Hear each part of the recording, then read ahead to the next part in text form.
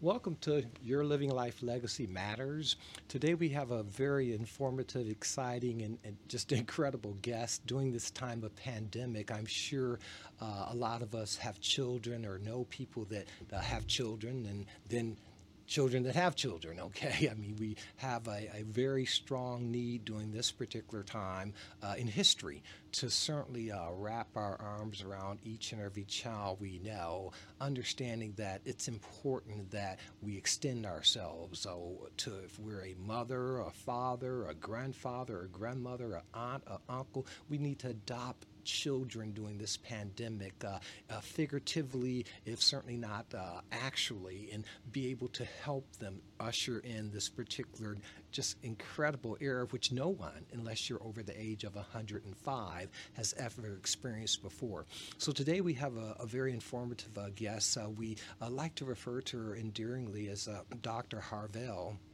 And I want you to pay attention. You know, this is going to be sort of an extended session, but pay attention. You're going to really hear some just incredible things that you want to inculcate in your heart and soul, and be able to use her experience during this Black History Month to sort of guide you to make better choices in the future. So my name's Carvel Jones. I'm the executive director to the chair of the Faith-Based Cause Initiative. I want to welcome you to this session and also introduce you to Dr. Harvell. How are you, Doctor?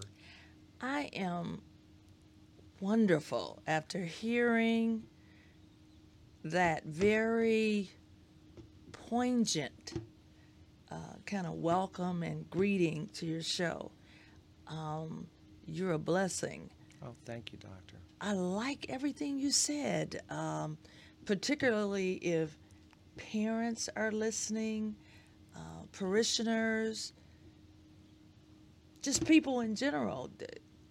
Black History Month is a real important time. Our children are going to move our legacy forward. And so I like everything you said. I feel pretty warm and cool about it. I know that God is in this mix right now, so I'm pretty comfortable. Thank you. When you share with me your history and just the educational systems from just Detroit to Flint to Saginaw and having a family, I just think of my father and brother Odell Jones, the Junior, Odell Jones the third. I mean, we have a bunch of Odell Joneses in my family, but they had a strong passion for building schools, and they were very pleased to be awarded the $1.6 billion bond program through Governor Engler at the time to actually build the schools. And we got to know a lot of the educators. And so my mom was a teacher as well. And we Wow. always wondered as children, because we actually didn't know any better until we got older, we thought teachers were pretty much the highest paid people in the world. That's what I was taught You coming know, up as well. and so I mean, can you imagine? Well, you don't have to imagine, but I just sit here with you and I just can feel the success of touching a child's life. Dr. Harvell, when I grow up, I'm going to be a teacher. So, can you share something with us during this particular pandemic time that you might can help us? But first of all, give us a little bit about your background for the audience to kind of understand who they're listening to. Okay, it's my pleasure. I was born in Detroit, Michigan, back in the very, very late 50s. In fact, 1956 at Herman Kiefer Hospital. When I go to my own home now, which is in Boston Edison, Oh, I see what's left of that hospital. Very poor, very poor because my mom was a single parent. Eventually, she and dad got together, but she was a single parent. She was working, and we had to go to school. So it's my brother and myself. We grew up on the east side of Detroit, where over at Barber Junior High School was a bunch of educators that would bring us breakfast, like bananas and a biscuit or a sausage sandwich, because they knew that maybe parents were at work, and so they provided for us and had morning conversation.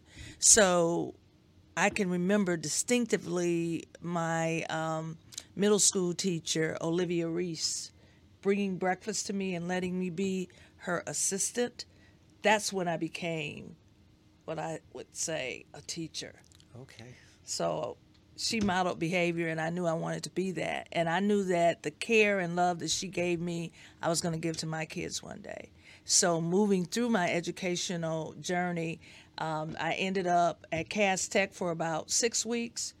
And then mom said, you know, that's too far. We live on the west side. You're going to have to leave and go to Cooley.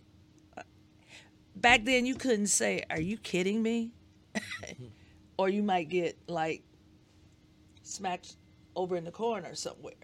So I went to where mom told me to go, which was Cooley High School, and graduated in 1973 with a scholarship, Okay. a fully paid scholarship to Marygrove College. I was the first graduate in my family, my immediate family, and the huge family, you know, the siblings, the cousins, and all of that. And they just thought I was a megastar. College? Are you kidding? And because I had gotten all straight A's, like a 4.0, I got a scholarship to live on campus. Okay, so I lived right at Marygrove College for 4 years, got my degree in the only job that I knew that I could get, which was teaching. Okay. Okay, and so from there, the journey began. I started my first job at Friends School in Detroit. Eventually went to Detroit Public Schools, became a general ed teacher, a special ed teacher, and then got into administration courses at Wayne State. That's how I ended up with the doctorate. So the first degree was for me.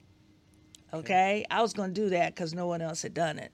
The second degree was for my grandma, who said, I want you to get a doctorate, child.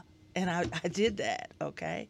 Somewhere in between, I got married, I had 2 kids, and I got my kids on course. So what am I saying? It wasn't easy, but with the faith that I had in God, because that's the other thing we used to do. We went to regular school, and we went to Sunday school, and we went to church all day on Sunday. Okay. Okay? I became who I am, and I'm certainly grateful. And so it felt warm when you started talking. And I can be long-winded about education, so you tell me when to stop. But I want every child that has breath in their body to do 2 things: read and write, like on regular paper. Okay. And then on the other hand, I want you to get you a computer. And if you can't get it, you can, you know, Detroit Public Schools got every child a computer. Okay. And that's what we did. We got 50,000 computers for kids. They're giving them away at places. Get you a computer and learn how to operate that. Okay. And then mesh those two things together. So when you're tired of being on a screen, you could just write a poem about Rosa Parks or about Kamala Harris Yes. or even about Joe Biden, because that's my main man now. Absolutely. Okay? Absolutely. He's helping Black history. Yes, he is. He's moving it along. Yes, he is. And so as I talk, I get warmth all inside of me, because we've got to keep telling our kids, I know you're tired. I know you don't see your friends. I know you want to be with everybody else, but you got to get educated, Yes. because without that, you can't do anything. Yeah. You know, Dr. Harville, we appreciate you sharing this time and these thoughts with us. And I just want the audience to understand really who they're listening to. They're listening to a person who is Black history, you know, and who you're has so basically had that life that is well lived.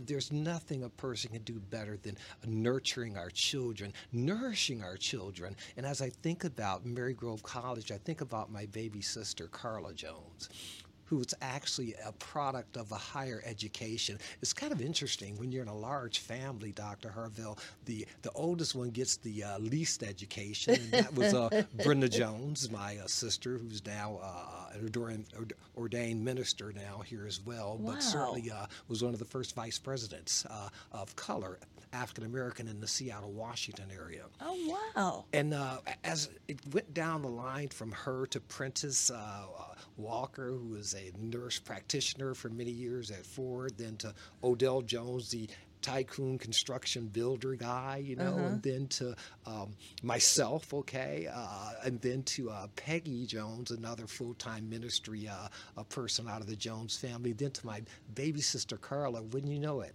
she went to private school Okay. her entire life. Wow. And she went into Immaculata. Okay. Immaculata was actually a girls' school that was right down the street I from used to where we're see at. it every morning when I walked to the regular part of the campus. Yes. Immaculata was right over that way. Yes. Guess what? Right now, Immaculata is being transformed into a pre-K through 8 Okay. DPSCD school.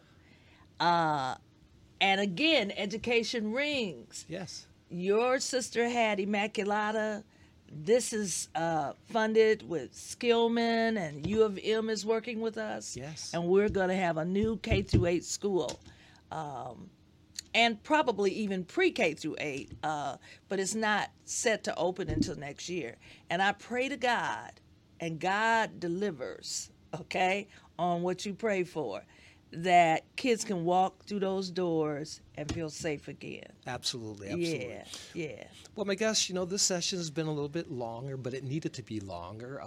Again, we believe that children, are the future, sincerely, as it's been sung about, and we want to nourish them. And so we feel comforted when we have professionals that really entered into the educational field of teaching, of nurturing, and then now administrative. Yeah. They certainly didn't do it for the money. I know that. Oh, no. And so what we're going to share with you right now is that we have a person that's actually now